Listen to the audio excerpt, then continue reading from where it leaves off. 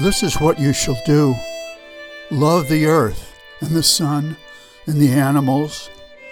Despise riches. Give alms to everyone that asks. Stand up for the stupid and crazy. Devote your income and labor to others. Hate tyrants. Argue not concerning God. Have patience and indulgence toward the people. Take off your hat to nothing, known or unknown, or to any man or number of men. Re-examine all you have been told at school or church or in any book. Dismiss whatever insults your own soul, not only in its words, but in the silent lines of its lips and face, and between the lashes of your eyes, in every motion and joint of your body.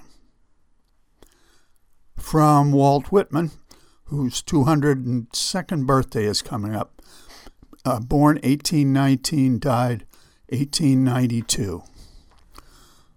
Hello, everyone. I'm Rob McCall, and this is the Awanadjo Almanac, devoted to feeling at home in nature and breaking down the wall of hostility between us and the rest of creation. This is the Almanac for May 21st to 29th, 2021. And we're going to see the full flower moon. So here are some natural events.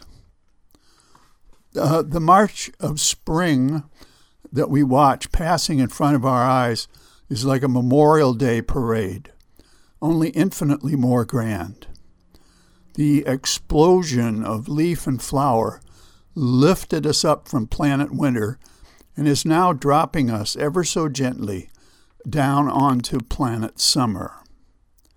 It's happening so fast now that we can barely keep up.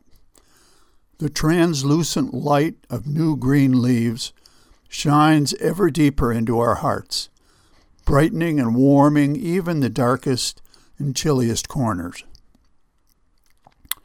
Caretakers bustle about, preparing places for seasonal owners, weeding, mulching, patching, painting, in preparation for the urban migration, which is already well underway. Yellow pollen from maples, birches, and oaks coats the windshield and floats up onto the beach at high tide. We breathe in this stuff of life, and it makes us sneeze. Here's a Field and Forest report. While apple trees begin to drop their petals and lilacs offer up their heady perfume, dandelion seeds float through the air, bringing memories of childhood when we would blow the seeds in each other's faces and laugh without a care in the world. Heart-shaped new aspen leaves tremble in the slightest breeze, and choke cherry blossoms decorate the roadside. Apple and blueberry growers were hoping for some warm, sunny, calm days so that the bees would be busy pollinating, and we seem to have gotten several such days. This is the first step in getting some good fruit by the end of the summer. Unfortunately, we also need rain desperately, as the southern part of the state teeters on the edge of drought. Come on, rain. And here's a saltwater report. Last week's column about camping brought many responses with tales of falling tents and flaming stoves.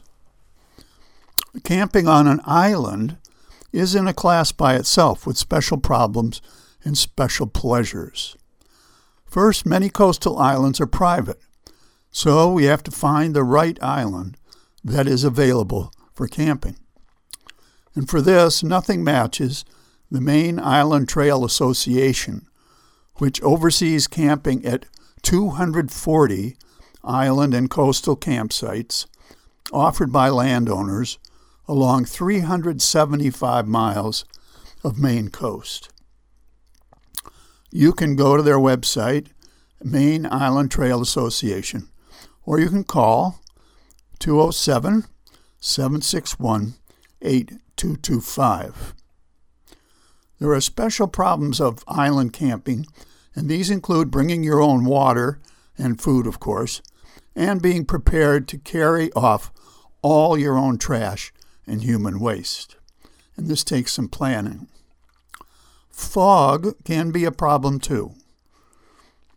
On one of my first island adventures 30 years ago, I cleverly set up my tent under a huge spruce on Tinker Island by the shore, hoping to be protected from any rain showers during the night.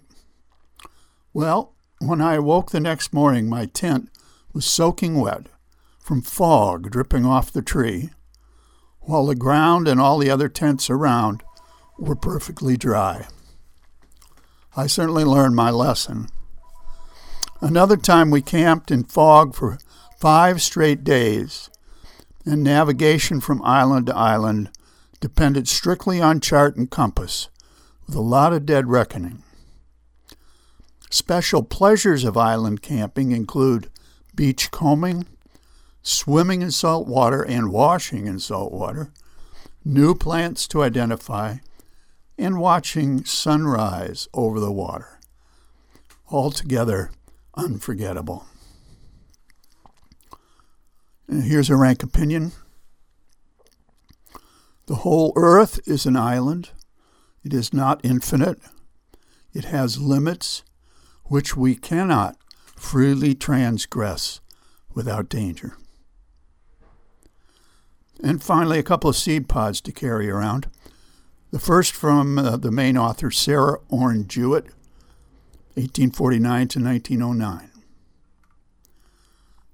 In the life of each of us, there is a place, remote and islanded, and given to endless regret or secret happiness. And from John Donne, the English preacher-poet, 1572 to 1641, no man is an island entirely unto itself. Every man is a piece of the continent, a part of the main.